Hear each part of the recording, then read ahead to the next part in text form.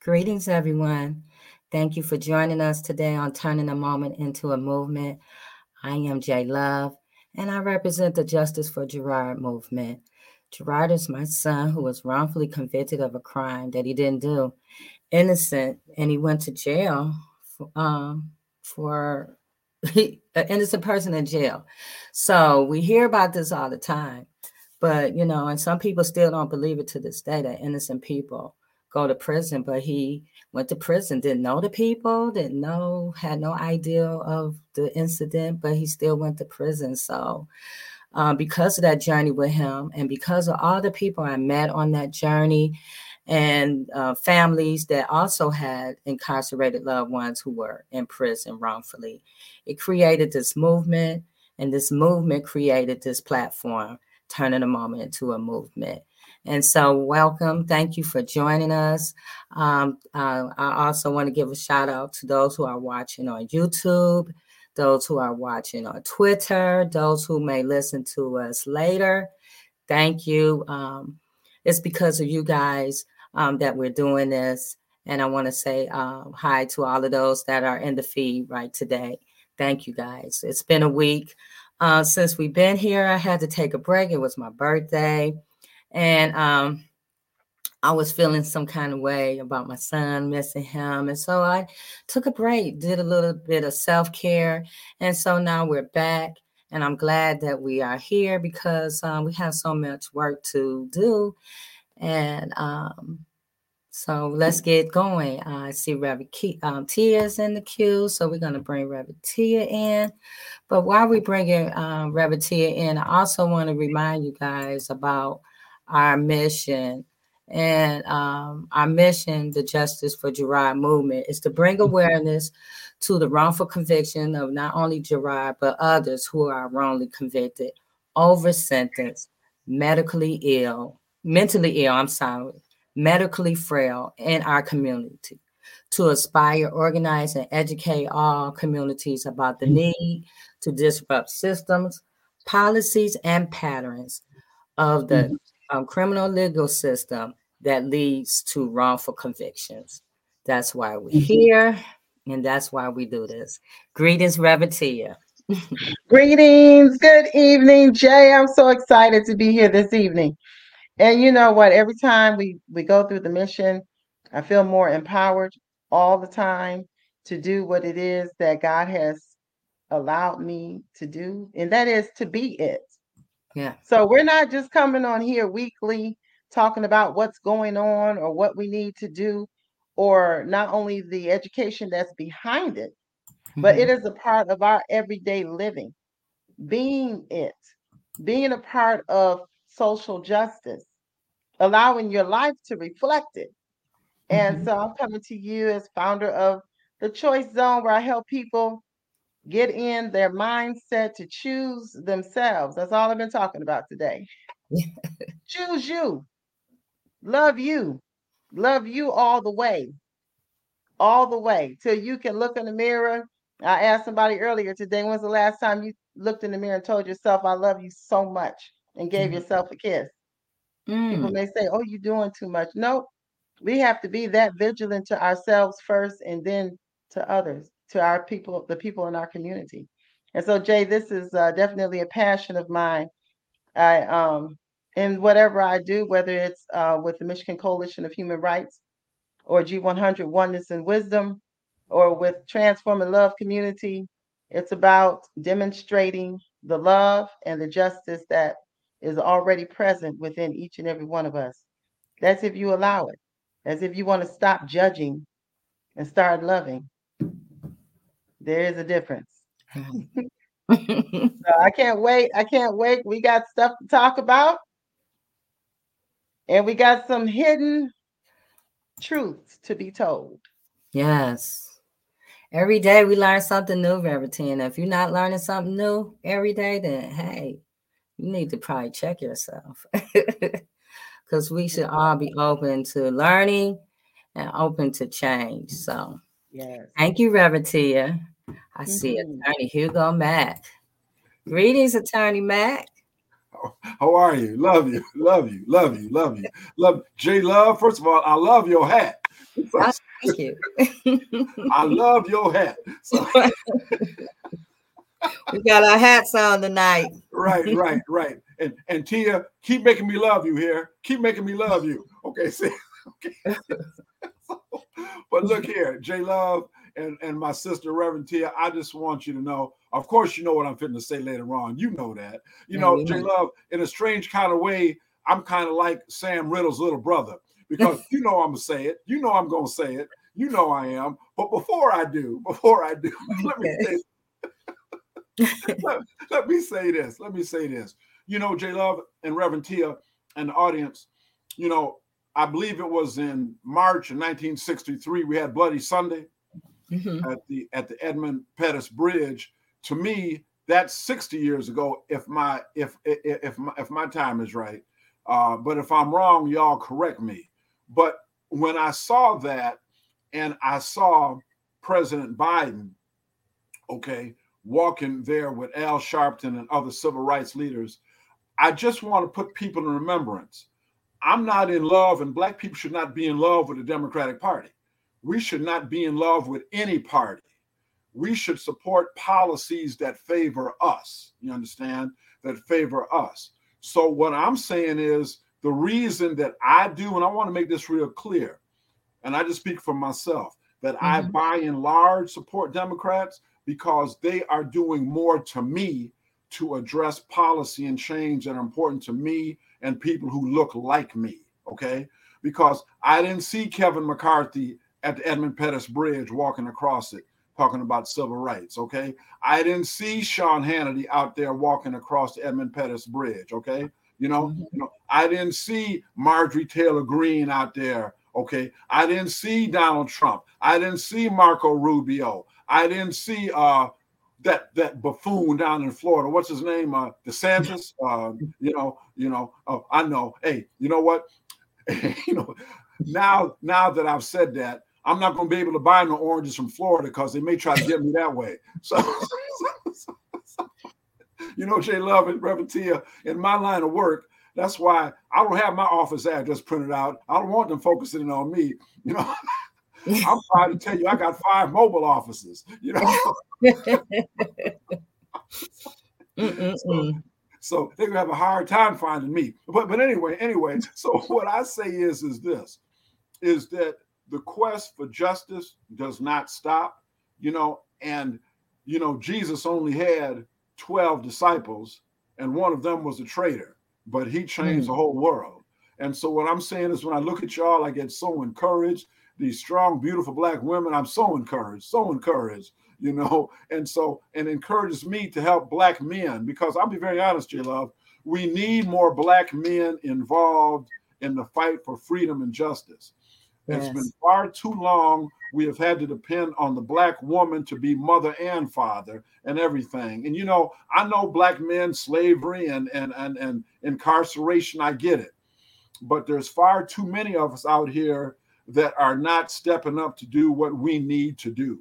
Okay. Yes. And it's true. So I'm calling them out, I'm calling them out. So thank you, and God bless you. Everything you say about Just for Gerard movement is etched in my heart, J Love. When I hear you talk, and Reverend Tia, I start taking notes when you be talking. And so I love it. So now that I've said that, J Love, there's something else I want to tell. Okay, we're ready. Okay. Looking up, Mr. and Mrs. America, all ships at sea, and all people of good intention and will, silence. Public announcement on the way. If you find yourself on Trouble Boulevard, push, drag, tow, haul, beam up like Scotty on Enterprise, that hoopity, to Mack Street. Mack Street. Park in my virtual underground garage. When there, dial the Freedom Line, 734-239-3118. The Freedom Line, 734-239-3118. The Freedom Line, 734-239-3118. HMAClaw.com is your hookup. HMAClaw.com is your hookup. HMAClaw.com is your hookup. And you darn straight I endorse this announcement. Let me tell you this, J Love. And in order to give people opportunity to write down this important information, excuse me for about 15, 20 seconds while I do the boogaloo. Okay.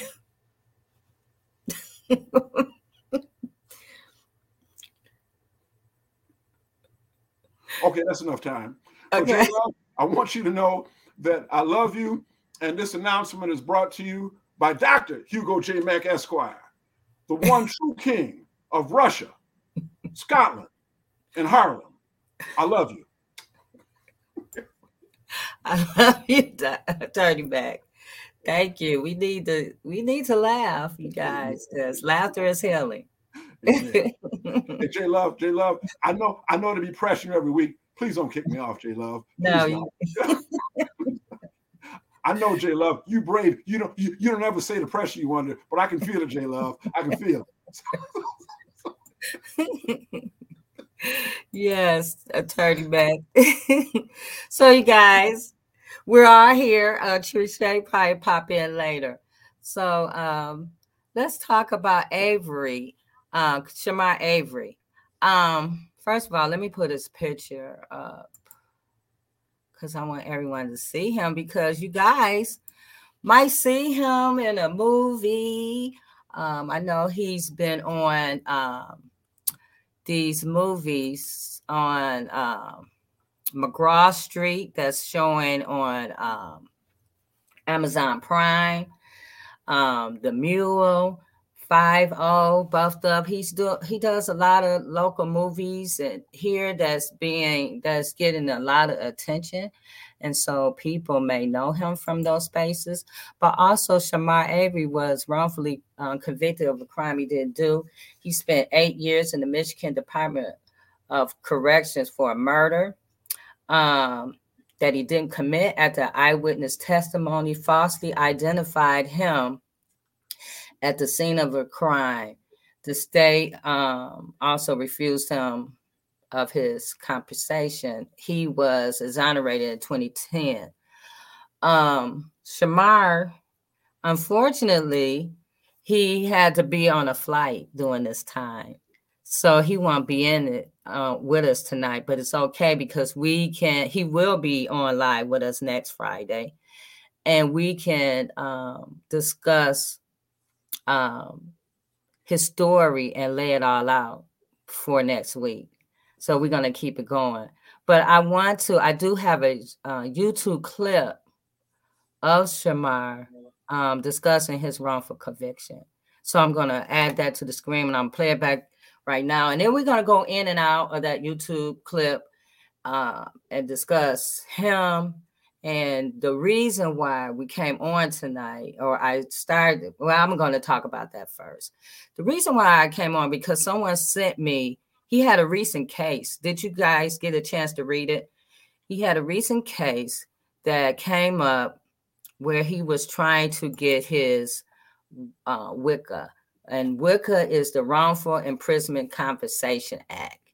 And Michigan, which provides that a prisoner wrongfully convicted and in prison, the court shall award $50,000 for each year from the date the plaintiff was in prison until the date the plaintiff was released from prison, regardless of whether the plaintiff was released from imprisonment on parole or because the maximum sentence was served. So he was just recently, the case came up about him trying to get his WICA compensation. And after I read that, I wanted to know more about him because I couldn't understand, how this happened to him. And so I'm going to now play some of the video clip about him. Add it to the stream.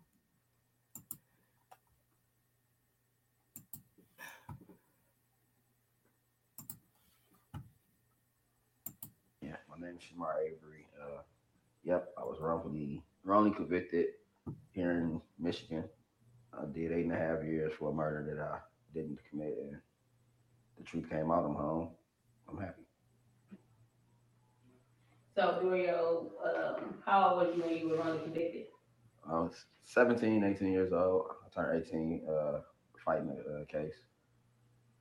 And were you put, when they, okay, so when you were wrongly convicted for a crime, how did it go so left where you was involved or got committed into this? It was a white kid in our neighborhood that got killed, and they was randomly just locking everybody up on our block. And, it was pretty much shit. They had a couple of us in the room at one time. They tricked one guy to sign a statement implicating us in it. They coerced him into signing a statement, which led to them charging three of us and convicting three of us for the crime. And there's one guy still in there. The other, he finished his 17 and a half year sentence on. Well, he was still convicted, but I know he was wrong. He was wrongly convicted. And through God's grace, I was able to learn a little bit about the law, learn how to help my lawyers with fighting my appeal, and I was able to get a case back. So when your case first started, they didn't, like, how was it that they missed something? Like, it wasn't nothing they missed. I mean, they lied. It wasn't nothing they missed. They lied. They created a case.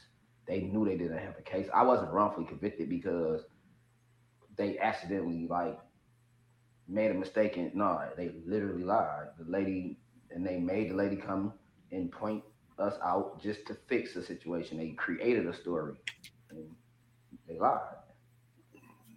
So because basically 17 is still minor, right? No, not about the state. You adult. Well, because you was 18, right. You say you was 17 and then you turned 18 before. But was it like still juvenile? Well, here in Michigan, in the commission of a felony, you get charged as an adult. So in Michigan, we were an adult. It was 13, 14-year-old kids in a prison where I was at serving life in prison. So what were you actually charged with? Murder. And what was that? Felony. Well, it was felony murder because it happened in the commission of they was robbing the guy when they killed him. So it was felony murder. Okay. What was that? What sentence was you given now? 20 to 50 years for second-degree murder. 20 to 50 years. And so when you first went in to still basically you still a kid mindset. So when they put you, it wasn't a juvenile center, you went straight to adult prison? Yeah, well, no, I went to juvenile prison. I went to adult jail. Yeah, I was in regular adult jail, county jail. Then I went from the county jail, and I went to juvenile prison. Quarantine part was juvenile. Yeah, my initial, I guess, approach to prison was juvenile. Yeah, because I went to juvenile quarantine and then juvenile prison at first, which was a private facility. Then they sent me to MDOC, which was adult prison, when I turned 20. So what was that mindset at that guilty charge? Like when you first? So I wanted to come back in right quick because Shamar said he went to a juvenile private prison before he was put into the Michigan Department of Corrections. Mm-hmm. And so when I just talked with him on that day, this was in 2000, he told me he went to this prison called Wackenhut. And it was a prison that was built in Michigan in 1999. And what they did was, it was for juveniles. And actually, Reverend T and I was talking about this on yesterday. And the prison goal was to house super predators. Mm-hmm. Or that they considered teens and juveniles that were super predators. And so they opened this prison for profit. The state paid a lot of money. I think it was like 18 million or something a year. It was something crazy that they paid for this place and for these juveniles. No, I think it was like I think they had rented it or whatever, but now this same facility is still in Michigan. It has changed hands. Wackenhut had to close down because of Abuse. abuse. Yes, these kids were killing themselves in there. They At an alarming rate. Alarming. Yes, they were committing suicide, Mhm. and Mhm. they ended up shutting it down, and then they opened it back up as a prison, and the state of Vermont was renting it out. And so we had prisoners in Michigan that was in this private prison that was from Vermont and California. And then it shut down again. And now it recently opened back up a couple of years ago. And it has now criminals that they consider immigrants, criminals that's housing it in this community in Baldwin. Is it Baldwin, Michigan? It's in Baldwin, Michigan. It's a, you know, and they continue to profit under for housing people as prisoners. And so, and you know, I keep telling people, a friend of mine had told me years back when I was having an angry conversation, and he said, why are you so upset? It's just a business. And I said, a business at whose expense? At whose expense? And so, yeah, Jay, I'm gonna let you keep going, because you know, people don't understand how the game goes in corporate America. As long as you can change the name. Yes, we're talking about Baldwin. Yes, we are. Mm-hmm. And then we forget, people forget about the abuse that has happened, forget about the people who have been wrongly convicted. Mhm. Forget about the families that have been destroyed, the fathers that are behind, fathers and mothers behind bars, so somebody can get paid. Yes. Right. And J Love, if I could just interject this one thing, you can tell a lot about people's feelings about a situation by little nicknames and stuff they give it. You know, they call that the punk prison. Yeah, I saw that. They called it the punk prison. You see what I'm saying? That really tells you all you need to know about the mindset and spirituality. But everything spiritual is not good, by the way, and Mhm. spirituality behind this whole thing, the punk prison. See, Mhm. that's along the line of former Governor Engler, and you know, and Coleman Young. I love you for a lot of things, but you was wrong, Coleman. You was wrong, getting in that whose manhood was longer, yours or Jim Blanchard's, and then saying, "Skip you, Jim Blanchard. I'm not supporting you." And Engler won that election against Blanchard, fewer than 10,000 votes. Fewer than 10,000 votes. Okay, and Yeah. because of that, we've had this spiral downward. Engler is the one that famous said, "I would stack them like cordwood if I could." I don't care That's what he about said. I don't care about a pole barn being better. And I know this from personal experience. Having a cubicle supposed to be for 4 people, make it 8 people. Put them Mhm. bunk beds in there. I don't give a damn. Put them bunk Mhm. beds in there. Stack them. See, Mhm. this is a result.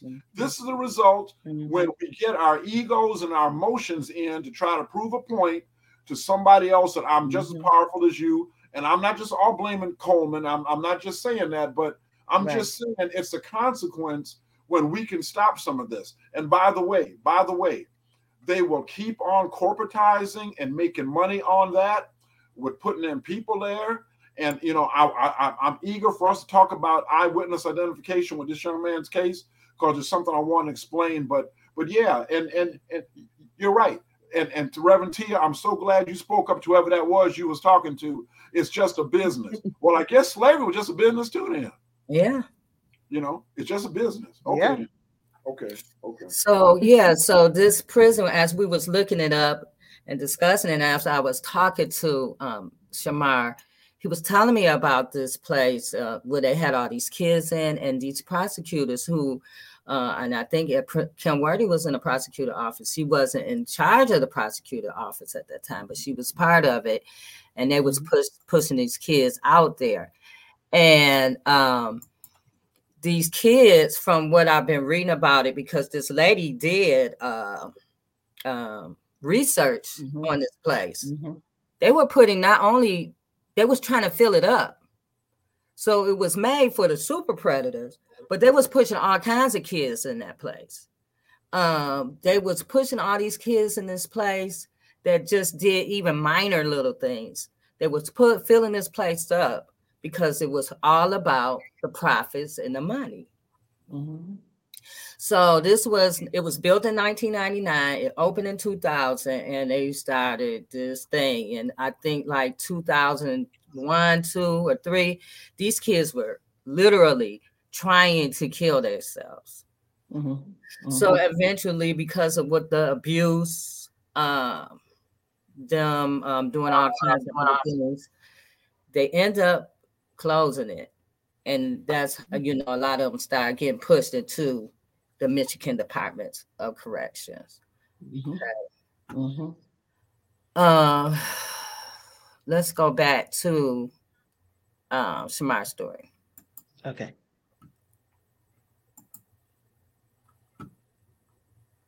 Because I know when you went into the whole thing, and okay, I know. So when you found out, when you heard the verdict that guilty, what was going through your mind at the time? Man, I didn't know what to expect really. I just knew that I didn't do what they had me in that courtroom saying I did, and at that moment, did nothing. I was kind of numb. I did not, because I ain't gonna lie, it didn't sink in to really years. Like after I was into the situation, it still hadn't sunk in. Like I still thought I was gonna wake up and still be at home, but day after day, yeah, you ain't going home. But I can't really say where my mindset was, because it was one of the heaviest situations I ever been in. I was really lost. I was more worried about my family. I was more worried about those around me. I still didn't really take in how serious the situation was. Like I said, until I was damn near like years in. And sometimes I just tried my best to stay optimistic, like my grandmother always taught me. And I tried, because I got lost in like greed, and I got lost in trying to keep optimistic mindset going on, that eventually the truth gonna come out and I'm gonna come home. So when did you start to actually say, "Hey, let me pick up a law book and fight for my case"? instantly, instantly, when that bars closed and I knew I wanted to go home, that like just go home and use the bathroom instantly. Like when I instantly, when the detective was asking me what I did, and I just kept telling the detective in layman terms I didn't do nothing. And at that point, instantly I needed to know some type of law, and I ain't had no money for no lawyer, and I didn't know nobody who did. So you knew you had to learn basically for yourself, for in order sure, to free yourself. and instantly you meet people in there in jail, like I said, even in the county jail, it's like people before you are going through this. So and it's like you all right. People will teach you a lot of things. And even being in that situation, you'll meet a lot of people. Like instantly, as soon as I got in there, I instantly met people that was studying law and like trying to stay away from a lot of the chaos. So because as you dealing with a lot of people that's violent, volatile, and you on a rock with 10, 11 people that's fighting murders as well as you, and everybody got something going on every day. So it ain't just all about what's going on with your situation. It's people around here that's moving in a mindset that even if you don't make it home from the situation you going to, this nigga may kill you about whatever his situation is. So a lot of that kept me focused on what I had to stay focused on to get that key to get this door back open, because it wasn't coming from nowhere else. Like I say, because I know 17, 18 is young, and as they putting you in there with actual murder. So when you first entered to actual prison, and you still couldn't baffle the fact that you were wrongly convicted, but you had to go into survival mode. course. Mm-hmm. So how was it actually that bus ride that you realized like, hey, this is really real. It ain't the ride home I thought I was gonna get.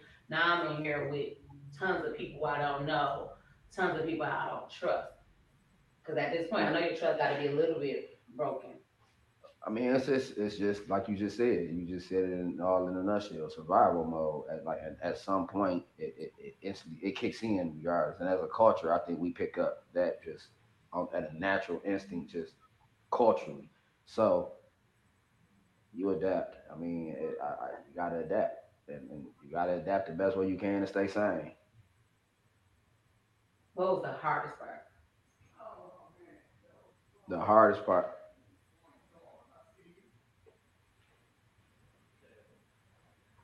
The hardest part. Family. Being detached from what you know and and what you're accustomed to, because life itself is about to change. It change. It ain't everything is different. Like I said, you're around a bunch of volatile people. You ain't at church. You ain't at in the backyard at the school playground with a bunch of people that want to that right. You're there with a lot of people that were sent there for a reason for making decisions in their life, and they gotta live with it. So I mean, you're dealing with a lot of people that has a lot of testosterone built up, and shit, niggas angry. So you gotta, like I said, you said it perfect. You gotta learn how to survive and the best way you can, and you gotta stay focused. You gotta know. Like I said my main focus was finding a key to get that door back open by any means, whether it was in a book or whether it was just wherever I had to get that information from. I was looking for that information.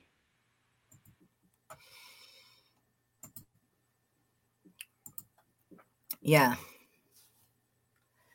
Reverend. You know it's so when you hear the story, and his is not the only story. And I know we've heard many stories, which is sad that we keep hearing the same kinds of story. But I think what's more important that we understand the type of people that they choose to incarcerate. And each one says, I did not have a lawyer. I didn't have enough money to pay for anybody to fight for me. And he said, I didn't even know anyone with enough money to help me. Mm-hmm. You know, the wrongfully convicted begins with poverty. Mm-hmm. It begins with an economic disadvantage. Because poverty to me is a state of mind. I don't care how much money you have. Some people can be affluently, with a whole bunch of dollars, but as far as their mindsets, as far as their humanity, level of humanity, and their mental capabilities can be at such a deficit that they have a poverty mind. And I want people to understand that poverty mind too is if you think you are always needing to have to get one up on somebody, because that's a lack mentality. It means you don't have enough. You think you don't have enough. And so you can't share. And that's why we're in this predicament, because we have people at the top with a lack mentality. So no matter how much they have, it's still never enough. And there still is slavery. Slavery is still the key to operating wealth in the United States. Mm-hmm. And so also and we that's have awful. to look at what was going on during this time in the 1994 was when Bill Clinton enacted the crime bill, and they put 100. They wanted to put hundreds of thousands of police officers on the street. Yep. And so they was doing all of this. These cities and states were getting money for this. They were getting paid all kinds of government funding to get these police officers, to build these prisons, to do all this stuff. And so they was literally snatching these kids off the street at this time because of this super predator narrative that they had going on. Yeah. And so this Shamar, he got caught up in that. He was picked up. They built up this story, and this eyewitness who in the beginning, we're going to get into that story now, Attorney Matt, the eyewitness who in the beginning, she didn't pick him out. But later on, she picked him out, or she said it was him. And we know from previous videos that we have done last year or the year before, that misidentification, eyewitness identification is one of the number one reasons for wrongful convictions. Go ahead, Attorney Mack. Look, I'm just nodding my head because you said it all, J Love. You know, you said it all. And you know, one thing as an attorney that always has been a mountain for me to climb is how readily jurors are willing to believe somebody who says, because the prosecutor leads them down a common path, what happened, blah, blah, blah, blah, blah. Do you see the person involved in this courtroom? Yes, I do. Will you please point them out to the jury and say what they're wearing? There he is, sitting right there next to the defense attorney. The person sitting between the defense attorney and the duck. So, you know, so that's him. That's him or that's her. And, you know, J Love and Reverend T, I know I'm preaching to the choir here, but I cannot tell you how many times I've seen screwed up cases where somebody is so willing to come in and say, that's them. That's them. You know, and the system, even a well-intentioned person, by the way, a well-intentioned person, particularly Black people. Yes, it is. Yes, it is. Yes, it is. Yep. Reverend said something one time, all Black people are on the spectrum. Yes, we are. Yes, we are. Because, and I mean, we are, because of what has happened to us and what continues to happen to us. We would not be human if we were not affected by white supremacy and racism. We would not be human. So to try to say that we don't have any social issues, any mental health issues, any physical health issues because of slavery is just a lie. I mean, I evaluate myself. I signed up to defend the Constitution. I signed up to defend the laws of the state of Michigan. Knowing good and dang on well, them laws wasn't written for me. You know, so anyway, before the evening's out, y'all gonna end up being my therapist. So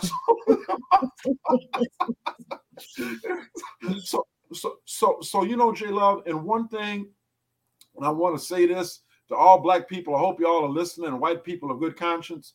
We have been so programmed to fit in. Nobody in the history of this nation has been more obliging and sacrificing to fit in than Black people. We always need to prove ourselves to be worthy of being at somebody else's table. Yes, we do. Yes, we do. Yes, we do. You know what I'm saying? The greatest example I see is on the U.S. Supreme Court. The whitest, most conservative member on the Supreme Court is a man that is Black as a mailbox. And what I'm telling you is that is so unfortunate. So unfortunate. You got this man coming down with rulings where John Roberts, the leader, I'm saying, damn, Clarence, don't do it like that. You know, so anyway, and part of it is, J Love, with this thing about eyewitness, particularly with Black on Black crime, when the system comes in and say, okay, Mr. Mack, or okay, Miss Love, or okay, Miss Lil John, now we got some people here, we automatically feel we need to please somebody. These people done took their time to bring these people up in here in this lineup, these police officers. I've got to do my part. I've got to say somebody is in there. Otherwise, it looks like I'm the one that's the odd person out. And I run into it time and time and time again. So part of it is us, J Love. It is where we need to stop being so afraid to say, you know what? I'm not sure. It might be. It kind of looks like that person. Well, look hard now. Look real hard. See, once a person says, "I'm not sure," that ought to be it. Right. But time and time again, I don't mean to filibuster here. I'm finna shut up. Time and time again, I cannot tell you the thousands of cases I've had where I said, now, wait a minute now, Sergeant Jones, but didn't the alleged victim initially say that they weren't sure? Well, yes, but they were re-interviewed again, and then they said, "Oh, okay." When y'all had time to put that psychological pressure on them, and oh, okay, thank you. So the brain science, it lets us know that when you in these kind of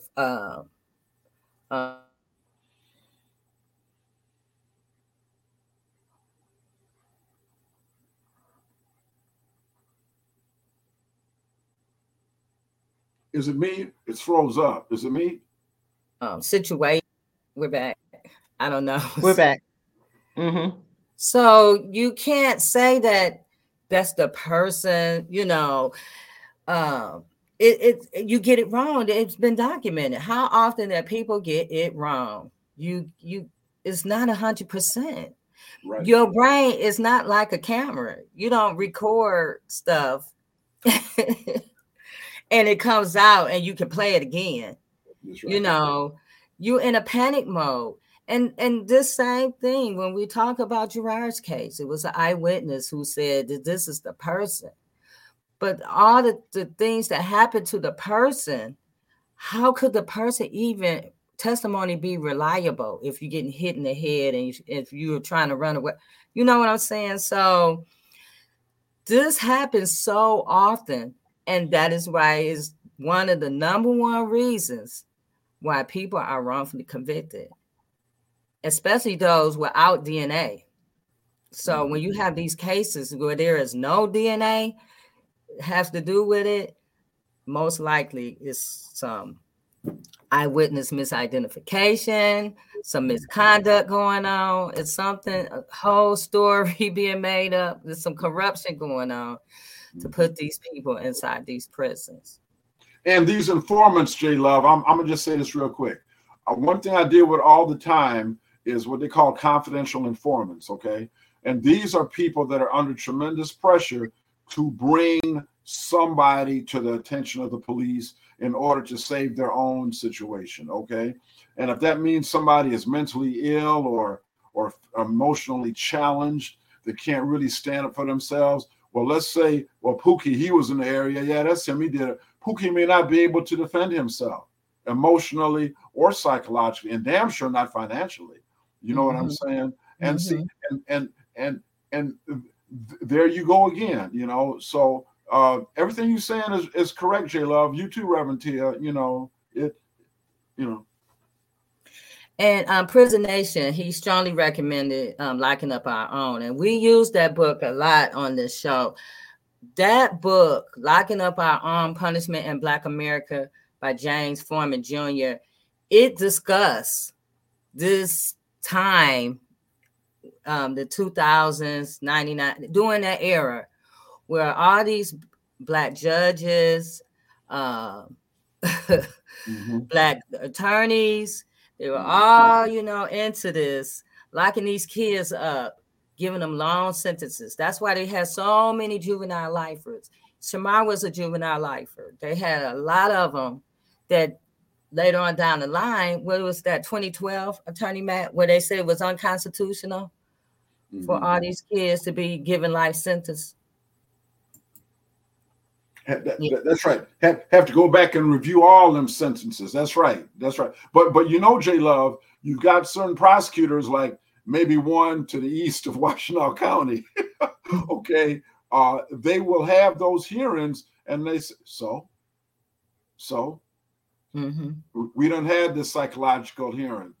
Ain't no reason to change nothing, you know. And see, so when you got that kind of added, because you know a lot of people think that a person that was sentenced to life as a juvenile, then all those sentences are going to be vacated. That's not true. That's not true. They've got to have a hearing on the brain development and all that sort of stuff. But the judge can still say, okay, I done heard everything, sentence as it is. And, you know, but 99% of the time, and J Love, we might have done a show on this a while back, showing the counties where people had been, the prosecutor said, well, okay, there should be a reduction, time served or something like that. But if my memory serves me right, Wayne County was one of them counties where they was bucking that. They was bucking all that, They're still fighting right now for juveniles that was given life sentences. That's still locked up. That supposedly at that time, that was going to I think Edward was part of those juvenile lifers that was released. But there's some that's still in there that they just refusing to look at the cases. It's Kim Worthy refusing to look at those cases or give these people another chance. And so they're still trying to fight it because it's been, 2012 or 2016 since this is all happening, and they still are looking at it. So, but in this period of time, and when you don't do nothing, history repeats itself. And so it's happening again, low key. They are locking up a lot of teens now. They're giving them long sentences. If you look at it every day, these kids, even with the case with the 6-year-old boy that they decided not to charge him, they're giving these kids a lot of time. These pranks they're doing, calling in and whatever. And I know that people are, yes, you shouldn't be calling in bomb threats. I agree. But should you give kids 20 years? Wow, I hear you. Wow, yeah, wow. Should they get 20 years for that at 13 years old, at 12 years old, at 14 years old? Wow, yeah. So we have to pay attention because history always repeats itself. Go on, Reverend Tia. Yeah, because you know what? We keep these people employed.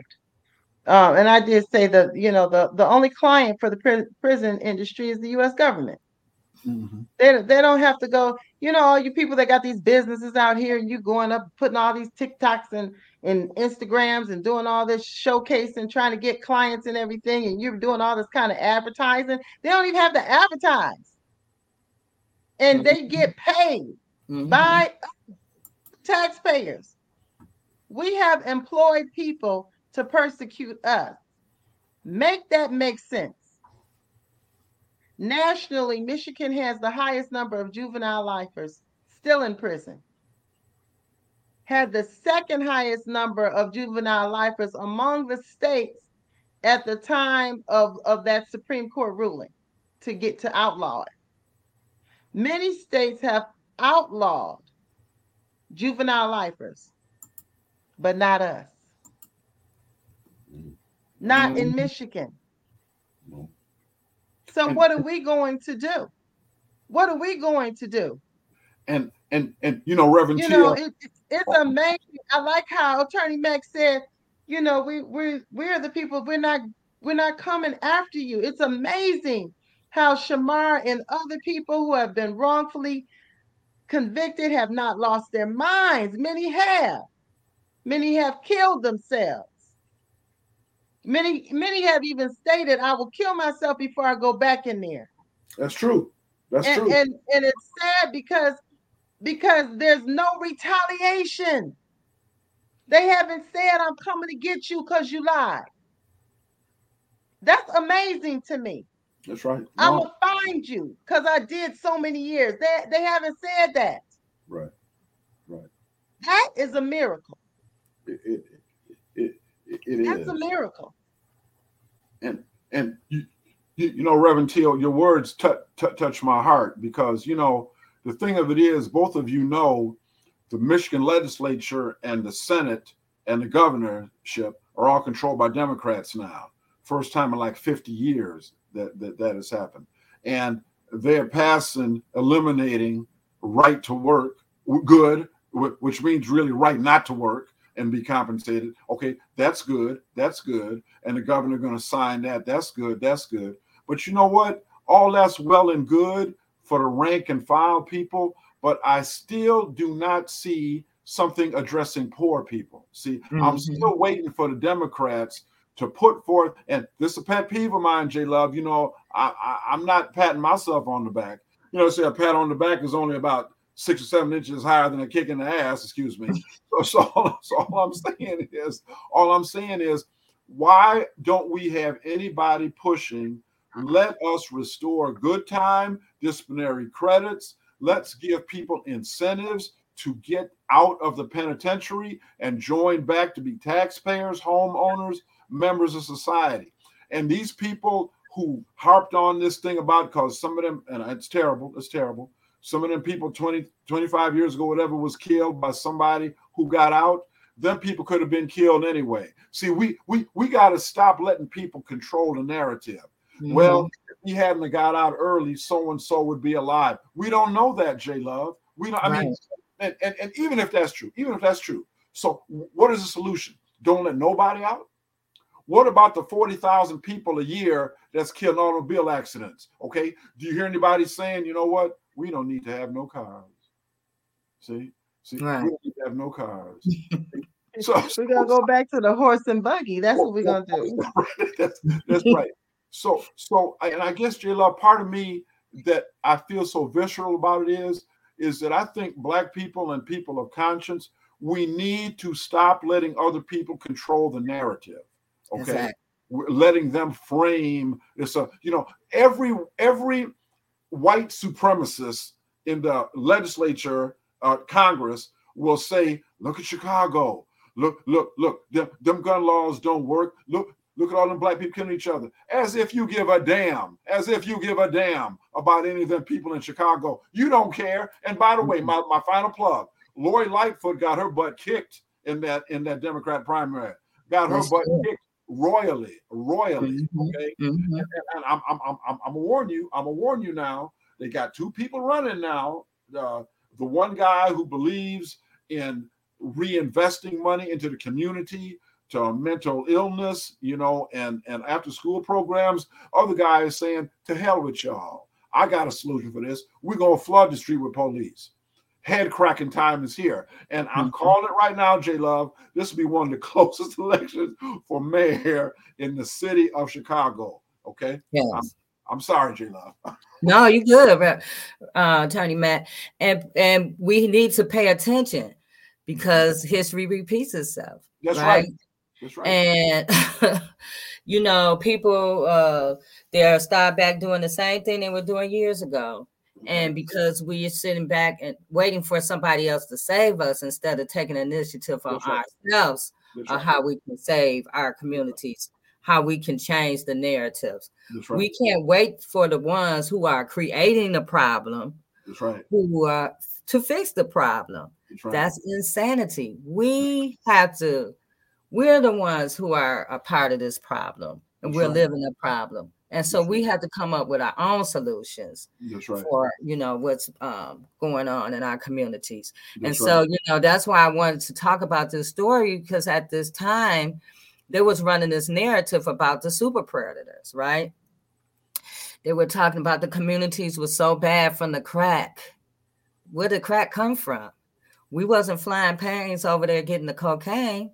You know what I'm saying? Everybody got away with all of this stuff that was happening in our communities. Why was people self-medicating themselves? Why were people self-medicating themselves? Right. Because all the things that was going on in the community, or the lack of things that was going on in the community. That's right. But the laws was brought down on the people who was less likely to fight, who were in poverty, who were medicating themselves just to get past the pain of what's been going on. The 70s, it was the 2000s. Mm-hmm. So during this times between 70 and 2000, that 30-year stretch, the communities, people were falling apart and deteriorating.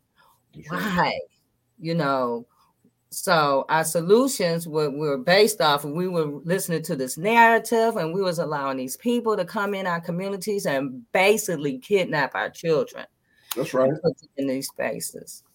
That's right. And let us not forget, J Love, the complicity of Black people in profiteering from us. Okay. Let's not forget, I've seen the movie New Jack City about a zillion times. So true. So true. You know what I'm saying? Mm-hmm. And so, complicit along with the white man. And I say the white man, I say that kind of with the power structure. Not all white people now. Don't be bombarding J Love with emails. Oh, he's a racist. You got to get him off, J Love. I'm not saying that. I'm not saying white people in general. I'm talking about the white power structure that is profiteering with these drugs and guns, I might add. You know, and stuff. And then us selling out our own people just for that monetary thing. You know, J Love, and please forgive me. I was seeing a documentary on Muhammad Ali when he was trying to regain his you know, he was stripped of his license, right? Well, he fought in Atlanta, Georgia, a white guy named Jerry Corey, okay? And Jerry Corey, you said, well, okay, Hugo, what does that mean about anything? They glorified all the pimps, the hustlers that were showing up to that fight in Atlanta, because Atlanta's supposed to be this black mecca, you know, this Atlantis for black people there. And glorifying them, like said, well, I've never seen a full-length mink coat before. And this, I said, but don't you know where that money came from? I mean, don't you understand? You know, and so we continue to glorify those kinds of things that are staining us, and we still suffering from it today. We are, you know, and I'm ashamed. Some of them are my clients. Matter of fact, a lot of them are my clients. Okay. But I don't condone what they're doing. You know, I have to defend their rights under the Constitution. Right. So, you know, J Love, I know y'all probably say, well, Hugo, why you keep talking about us? It's not just us. I'm not saying it's just us, but we got to be brave enough to point them people amongst us that are doing wrong and call them out. We got to. Yeah, I agree, Attorney Matt, because if we can't expect for somebody else to clean us up if we're not willing and open to clean up our own mess. It's us too. You know what I'm saying? It's just not somebody else. We have to take responsibility for what's going on in our homes and our community. I see Beulah say the unpleasant truth is amongst us. Yes, it is. It's an unpleasant, uncomfortable truth, but it needs to be said. And so we can help ourselves to make better choices for our babies that's coming on behind us. If we don't do it, you know, they're already trying to erase our history. But if we are not engaged in our history, they're going to erase our history because we're not engaged in it. We don't find what's important about it. Because we're oblivious to everything that's going on. That's right. And you know what, Jay, I'm glad you said that, because the history happens in your home. You teach history at home. That's right. I'm not going to wait for my child to go to school for somebody to teach them who doesn't even know, who's not even my color. This is what's mind-boggling to me, is people in our community are looking to get knowledge from people who originally got knowledge from our ancestors. Help me, somebody. Help me with this information. Help me understand. Right. That's right. No, your child ought to be going to school with their fist up in the air. They should go to school with questions to the teacher. So make the teacher go back and do their history. That's right. Check their work. That's right. You know, it was, look, my son went to school. I didn't know what was going to happen. I just prayed. I didn't know he was going to go and try to convert everybody to the truth. So when you have your 5-year-old go to school and the teacher is trying to talk about Christopher Columbus, and he raises his hand and he says, we don't celebrate that day at our house. And she said, well, why don't you celebrate Christopher Columbus? And he said, well, because if you celebrate Christopher Columbus, you're celebrating slavery. Woo! Well, you know, I got a side eye when I picked him up that day. I was wondering, well, what has Joshua said? Oh my goodness, you know. But it was true. I did teach them that, taught them the truth. So as they get older, they didn't have to question who they were. Yes. See, children are questioning who they are because they didn't learn at home. Right. I learned at home from my mother and from my grandmother. But what are you teaching? Right. That's going to sustain their identity. Yes. Relevant to you. Yes. I know Beulah said my parents were from Alabama. Mine too. And my dad was from Alabama. And he told us about the South. He told us these stories. you know, even the union, my parents were union members. And so they told us union stories. And so when I became a union member, I was an advocate, you know, because of the things that my parents had told me. And so I was able to stand up and, you know, be strong in unionism. And so if we're not telling these stories die. You know, it reminds me of Alice Haley, the story of Roots, and how all the ancestors told the story. That's right. And it kept going down until it got to Alice Haley, and that he wrote out the story. And so it kept the family history going. And it gives you a sense of knowing who you are. And if you don't know who you are, you'll get caught up in all the crazy because you're disconnected from the truth. Right. So we have to, instead of depending on somebody else to tell us who we are, we have to remind ourselves and teach our kids and our family members about who we are. So when we have these conversations with our kids, they understand about these systems that are built against you, not to help you, but to against you. And so you have to be strong, and you have this knowledge, and you can push forward. And we won't have these conversations about our kids running around with guns, because they love themselves so much that they can love others. And we're not going to kill each other. You know, we're going to help each other. But if we're so disconnected from each other, that's what we do. We don't have no loyalty to one another. Go ahead, Matt. Yeah. And J Love, you know, you are so right. And the thing about this is the way they've made this critical race theory, blown that up. You want to talk about the contributions of Black people throughout the history of the country. Oh, that's critical race theory. You know, y'all dividing us. What? But you see, J Love, you know, one thing I've realized is that while critical, what they call critical race theory, which is really should be American history, by the way, from 19 to present, you know, of course, yes. Aside, I've come to realize this over the last several months. Black people knowing about themselves is an off ramp. I've come to realize the people that are trying to make this a cultural issue about, you can't teach about Black people, this and that, the affecting Black people is a secondary issue. I've come to firmly believe these people do not want white kids to know the truth, J Love. They don't want white kids to know, because they know that if they do know the truth, and generations coming up, these people, these white supremacists, are so afraid these white kids will change the system, J Love. Exactly. So, you know, exactly. That's epiphany for me that I came to realize that, because if they can keep the white kids in that same white culture, this is the way it is. I'm used to seeing white men on the currency. I'm used to seeing whiteness all around me. I'm used to seeing that. Well, then that's just the way it is.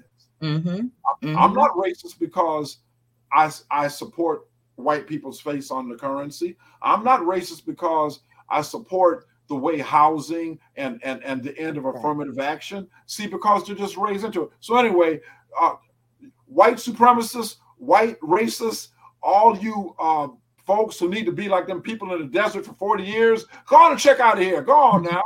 Go on, check out. You know, I know, Reverend T, I'm wrong. I know I'm wrong. I know I'm wrong.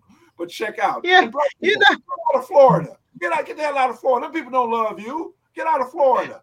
Florida becoming more and more white bread, Republican, day by day by day. So I don't know. Maybe Rosewood. Let's just build us Rosewood down in Miami. I don't know. So I'm sorry, J Love. That's it. No, you're fine. Yeah, that's right. That's right. Because it's necessary to know that truth, you know, and because at the root of all honesty, and if we check our real history for global history, and if we check for the desecration and the annihilation of indigenous people all over the world, you will see that all over the world were people of color. if you did your history.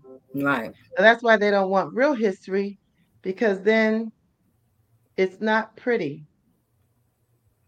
Why is it okay for other cultures to know who they are and not people of color? Because it's not a very good look. Mm-hmm. And because we need to do this work. You know, they talk about doing the shadow work on an individual basis, looking at the ugly part of you, the part of you that's not so cute, the part of you that needs to be transformed. Well, there's a part of us, as in the United States and all over the world, that needs to be transformed. And it takes looking at this ugly part of what has happened throughout history That's and the right. need to try to cover up the atrocities that have happened. That's right. And That's what right. you will find is a common thread of hatred and fear Mm-hmm. of not being in control by just a small group of people. That's Mhm. right. It reminds me of the Wizard of Oz, when at the end of the day, the wizard was this old man that had no power. Mm-hmm. And I believe that the true power is becoming revealed, and that power rests with the people all day, every day. And it rests within our unity in how we love one another and want to be there for one another. We have to rise above this, Mm-hmm. and we do it by knowing the truth. Exactly. That's right. That's right.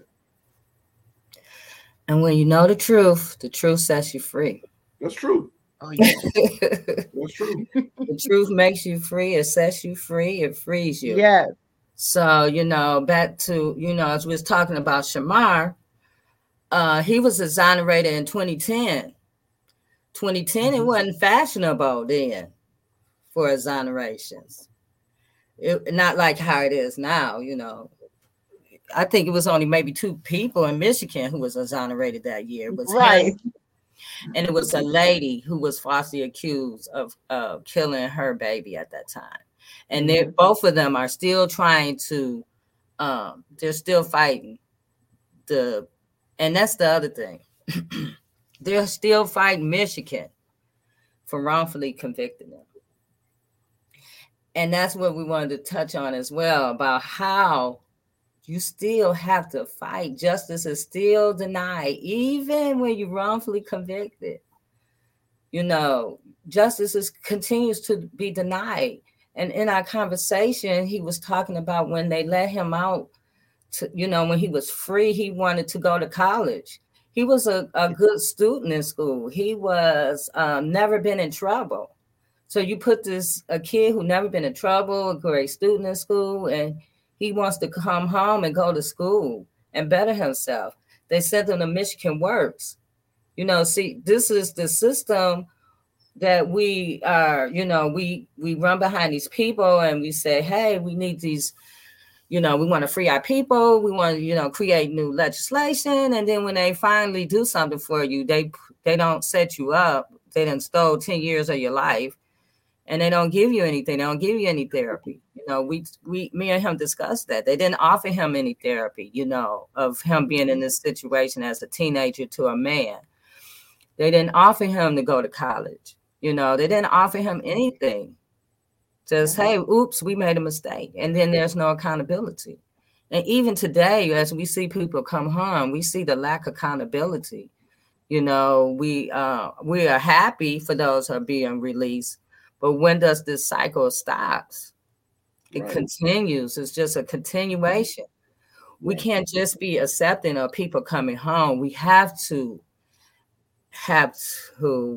and demand change so this doesn't continue. So you don't have someone, Dion said, they don't even apologize. You're right, Dion. They don't even apologize. I'm sorry. That we made a mistake. Right. Which he said wasn't a mistake. They concocted a story because they was pushing all these kids in that private prison. Right. And then Attorney Matt, wasn't it a case like a couple of years ago when this judge was just doing just that, and he ends up being found guilty of putting all these kids, sentencing them to a prison? You know, J Love, it doesn't ring a bell right off the bat, but that fact pattern does not surprise me. And J Love, I'm so glad you said that. You see, because which is one reason I ran for Washtenaw County prosecutor. People have got to, even if I don't care if it's 1,000,000 to 1 odds, the fact that you brave enough, and I'm not saying I'm brave, but the fact that somebody's brave enough to stand up and say, we got some problems here. And one thing, I don't always agree with Reverend Al Sharpton, but he said, because somebody was calling, heckling him on his show about him running for president. He said, you know what? If I don't run for president, none of the issues they were forced to address would have been addressed. See what I'm saying? So, and I just talked about my own personal experience. No, I didn't get the most votes for prosecutor, but if I had not run, there would not have been the talk about restorative justice. There would not have been the in-depth talk about mental illness. There would not have been the in-depth talk about wrongful conviction. See, just like whoever said a nasty little truth or some little byline somebody put on there about what people don't want to hear, whatever was on there, the uncomfortable truth. Uncomfortable truth. There we go. And see, you have to have people willing to bring out that uncomfortable truth, you know? And so for me, J Love, when I look at judges doing that, and I'm gonna address your point, part of the problem with these judges, they think that courtroom is their property. In other words, when all these judges, if you notice, they say, in my courtroom, this is how it goes. And every time I just want to stand up and say, what you mean your courtroom? you are a hired hand, madam or mister. Yes, you are. Yes, you are. You probably don't even own that robe. I probably paid for that. Right. Okay, so you did pay for it. So no, it's not your courtroom, it's the people's courtroom. And see, and so when these judges, they know they're not going to get a pushback, especially if they're doing it to poor people who ain't got no money, no way, and society. And look, J Love, I'm sorry. I just got to be honest.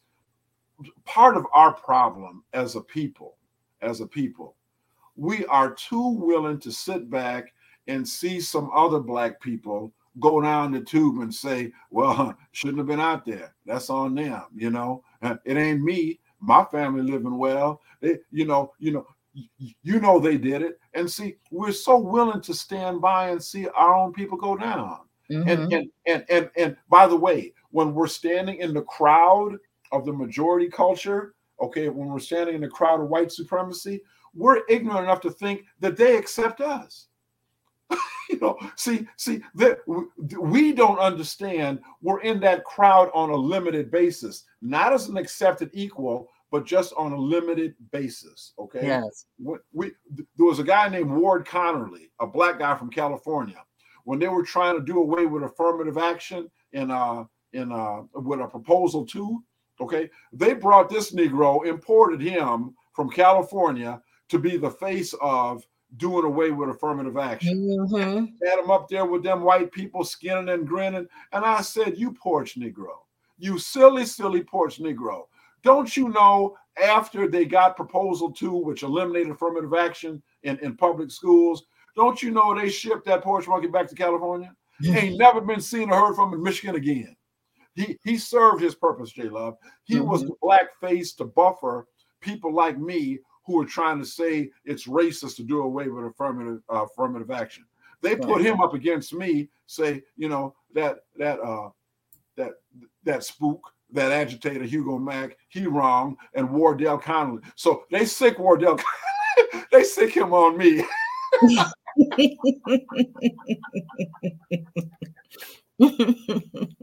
Oh, I'm sorry. Yeah.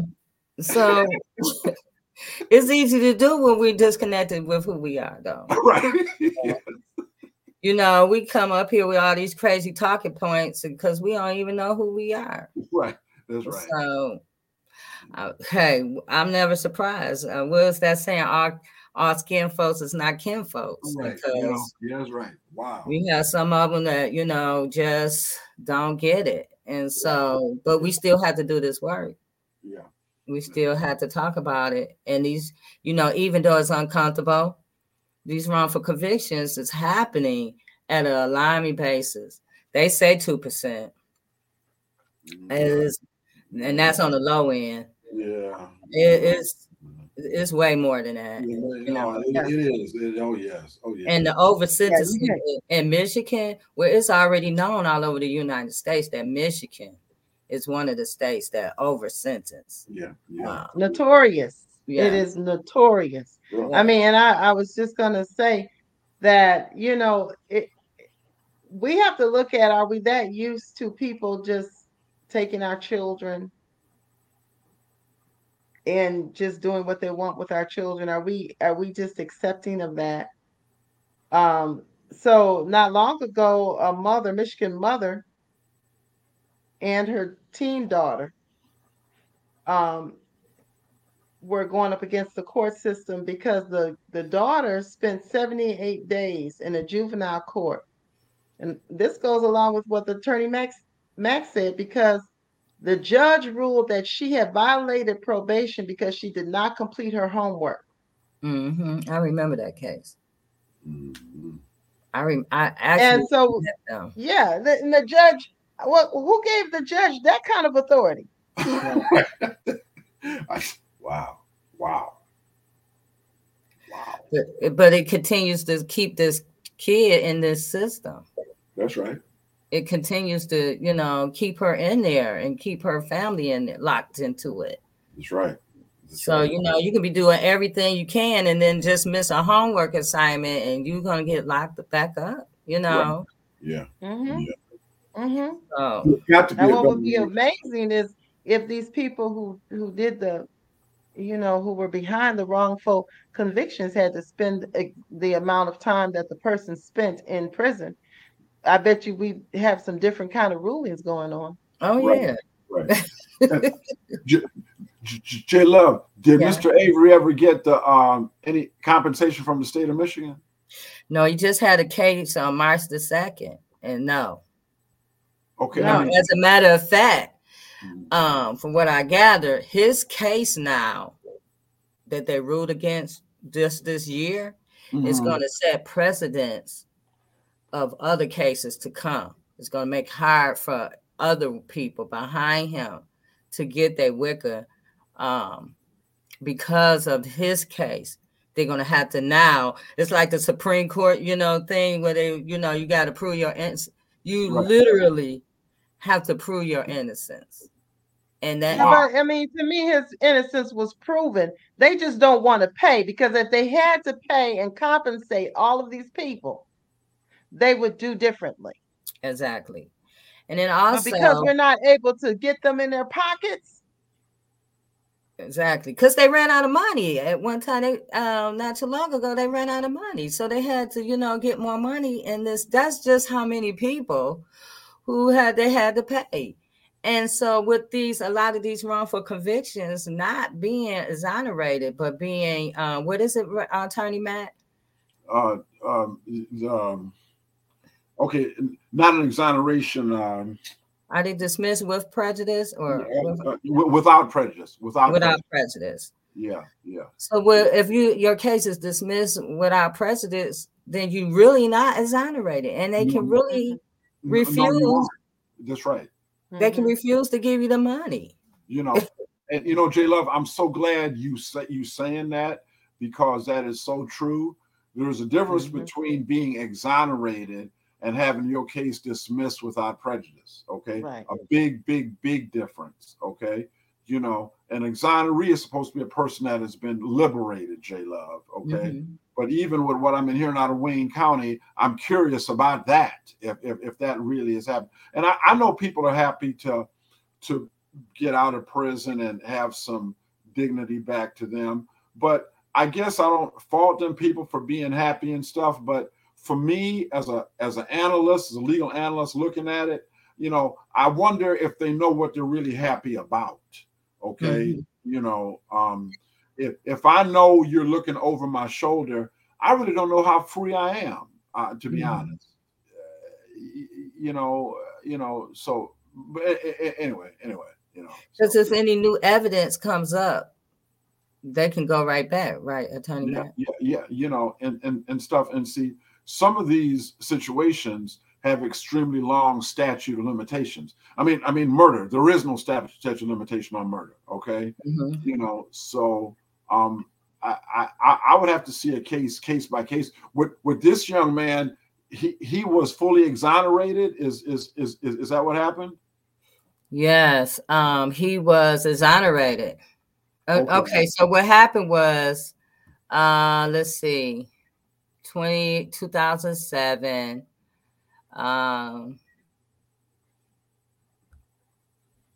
He was, they ruled that he had ineffective legal counsel. Okay. And so because his counsel failed to track down his alibi witnesses, he didn't do anything. Okay. So at first they disagreed with it and said that wasn't ineffective counsel. That was just his strategy. And so they refused it. And so in 2008, the U.S. Court of Appeals from the Sixth Circuit upheld the decision and ordered Avery to be retried or released. He was released on bond shortly thereafter, pending a retrial. They never retried this case. They dismissed the charges in 2010. Okay. Well, him, it's over, J Love. I mean, for all intents and purposes, and I'm happy for him, But I'm gonna tell you how rare that is, J Love, in terms of getting a case reversed or looked at that ineffective assistance of counsel. I'm telling you, that man is like 1 in 10,000. What happened with him? Because the courts are so pro to say trial strategy. Even if it was error, the evidence was overwhelming, et cetera. The courts, either through statute or court decision, the courts can make law too. Okay, courts can make law too. Miranda rights. The Congress didn't write that. That is Supreme Court law. Okay, that's Supreme Court law.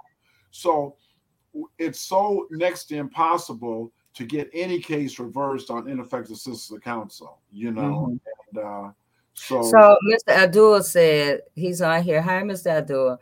He said no court ever found him innocent or exonerated. He got a new trial on ineffective assistance only. He said that the charges was dismissed only. Well, okay. And so what I'm saying is, the reason I feel that he is in great shape, because time now starts working in his favor. You understand what I'm saying? So, for example, if he was convicted, what, in 2000? Is that one? Okay. Right. So it's 2010. He was. They dismissed the charges in 2010. Yeah. So what I'm saying is, so now we're a good almost 15 years out from 2010, J Love. So just the passage of time now starts working in his favor, because whatever witnesses said or whatever, then,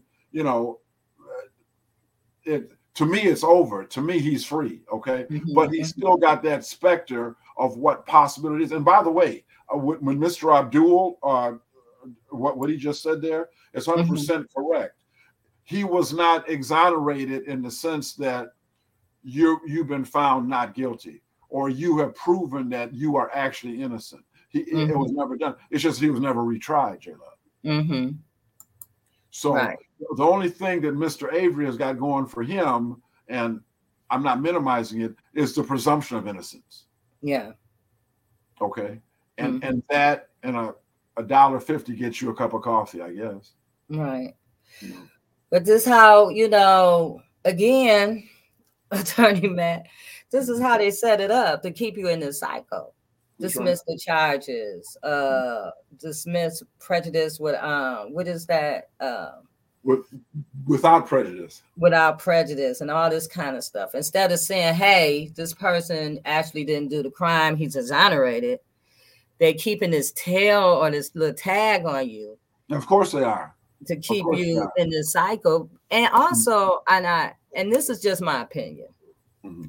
When they do these things, this is going to open up a can of worms to look into, well, why is this happening? It's going to expose all these people who've been doing these wrong things. Mm-hmm. And it's so if you keep it where these people are, you're not saying they're innocent, they're kind of innocent or they're kind of released. It doesn't open up the door to see what really was happening to get these people inside these places. Right. Yeah. So, even with Mr. Avery's story, it was a lot of corruption going on, at that time.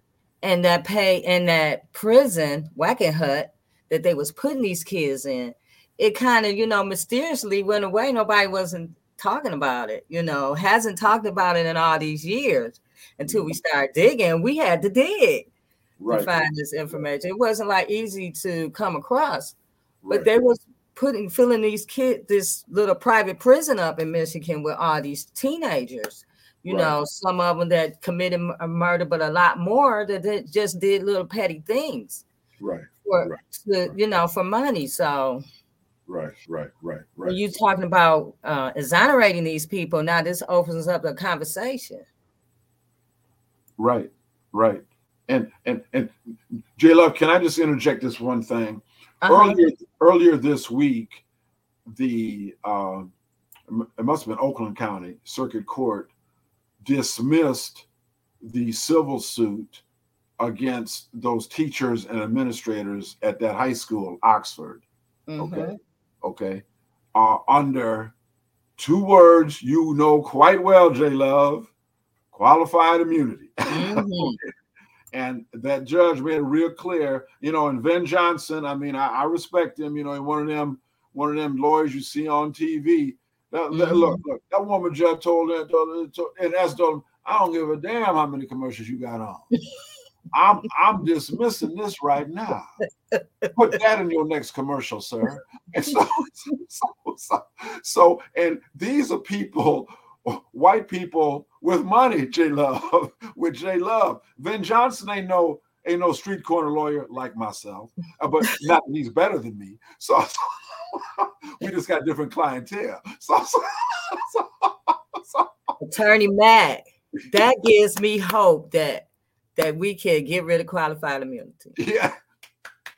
Because now, J Love, it is affecting people who do not look like you, me, and Tia. Okay. Yes. And they say, wait a minute, what the hell are you talking about? Oh, hell no. What is this? See, so we done gained some allies, not because they wanted to. J Love, there's an old, I don't know if it's an African saying or not, it says, when the rabbit screams, the fox comes running, but not to help. And so what I'm saying is these people that have been affected, they weren't really interested in helping us.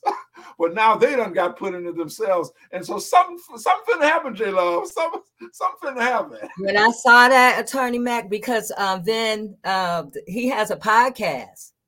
And so on his podcast, he's been talking about qualified immunity, right? Okay. And so I was like, yes. We ain't gonna have to work so hard. And so when that ruling came out, I was like, although I feel for these families, Sure. But I'm telling you, that's gonna open up the door. Yes, it is. Get rid of this immunity in Michigan. Yes, it is. Because now it's affecting a whole lot of people. That's not brown and black. Right. That's right. And guess what? They have a right to be mad. They have a right to be upset. That's right. Because they did not protect them. They sent that kid back out there now. Yeah, they did. They sent them back out there. Now your kid would have been sent home. Not have left that school without you. That's right. I'm telling you. As a matter of fact, the first day he probably drew a gun, he probably would have been out of school. Oh, absolutely. But he definitely, you wouldn't have left without him. That's all I'm going to say on that one.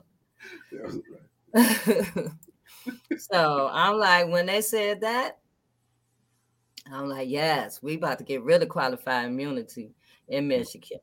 Mr. Abdul said, the mentioned legislator can repeal qualified immunity. It's typically reserved to the legislator to repeal it. The courts apply it in cases involving neglects and against government officials. We have to show that they acted with reckless, deliberate indifference to your health or safety. Yeah, And well, so somebody coming in killing a bunch of people with a rifle when y'all knew or had reason to know, that seemed pretty reckless to me. Exactly. But the judge didn't think so. That's right. That's right. That's right. That's right. Woo! Woo! So yeah, I can see that. Let's all join in together. Amen. To eliminate qualified immunity in this. That's right. That's right. That's right. Yeah. Yeah. So you guys, thank you for joining. Rev T, you had something to say?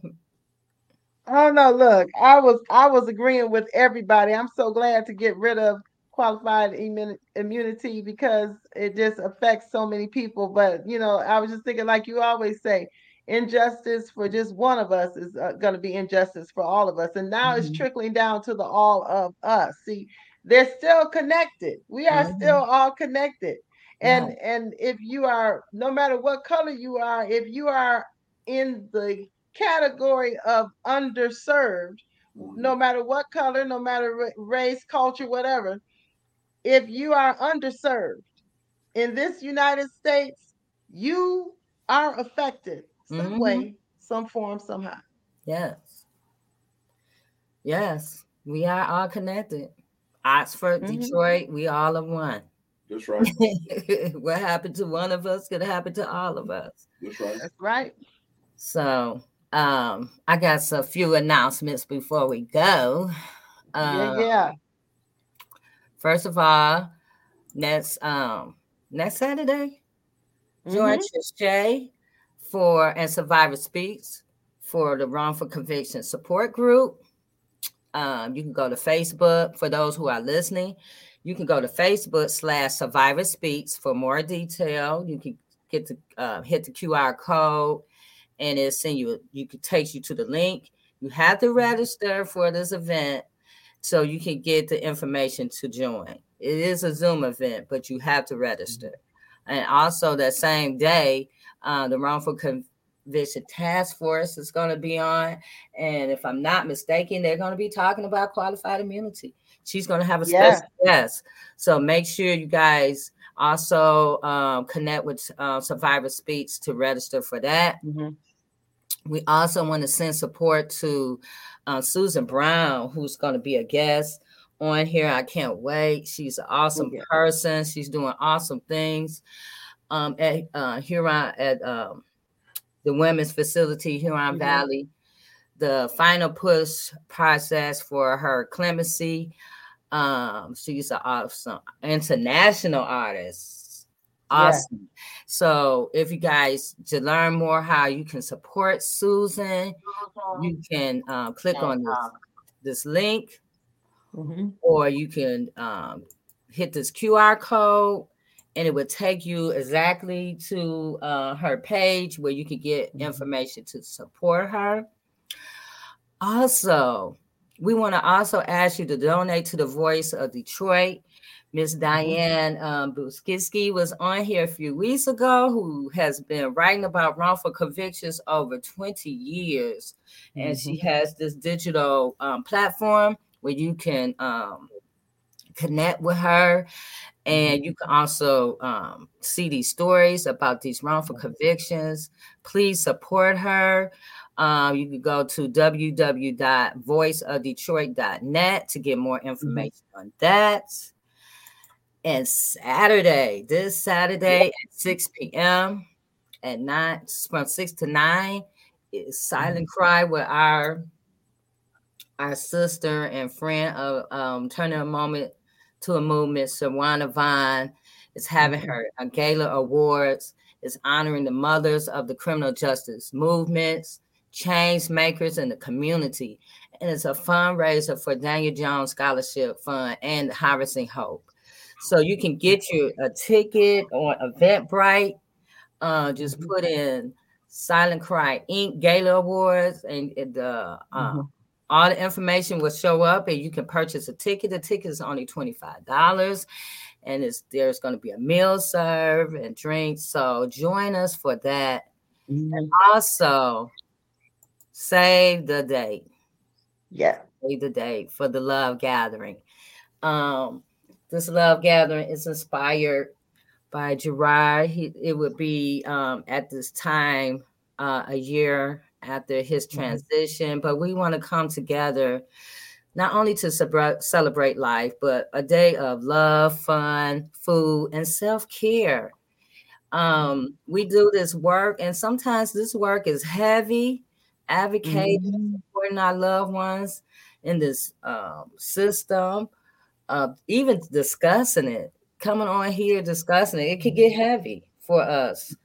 So we're going to have a day where we come together for just some love, fun, food, self-care, honoring the life of Gerard and others.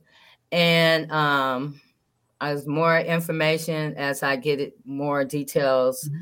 I will be putting out more information. But for right now, save the date. June the 24th, Mhm. 2023. Mark that on your calendar. We're gonna all meet up together and just enjoy ourselves.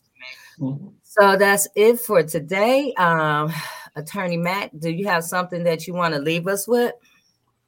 Look here.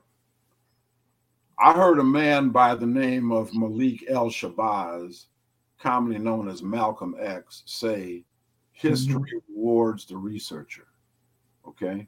And my message to all Black people, Mr. and Mrs. America, ships at sea, all good people of culture and caring, do your Mhm. research. Do your research. You know, Yeah. we have so much we can learn from the past, so much from our ancestors. Do your research, you know, and Mhm. you've got to learn, we have to learn to love ourselves more Mhm. than we hate ourselves. Okay. Yeah. Because for me, Yeah.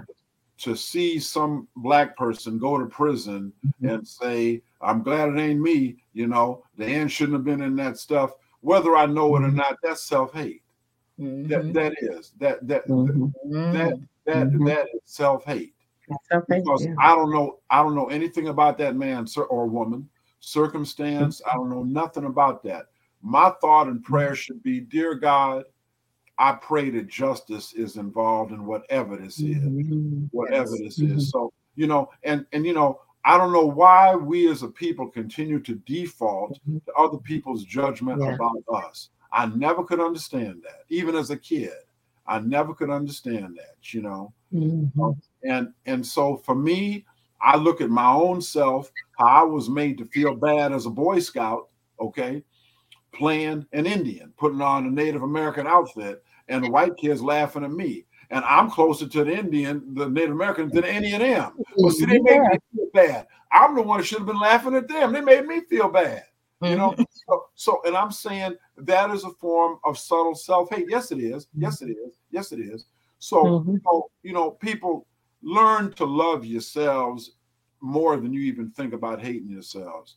And if you do, we'd be halfway there, J Love. I really mean that, Reverend Tia. Mhm. We would be halfway Mhm. to the promised land if we could take that step. So, Mm-hmm. Yeah. so Yeah. Yeah. look, love yourself, Black, brown, indigenous, white peoples. Love yourself, Right. and let's come on and end that qualified immunity. There you go. So Yes.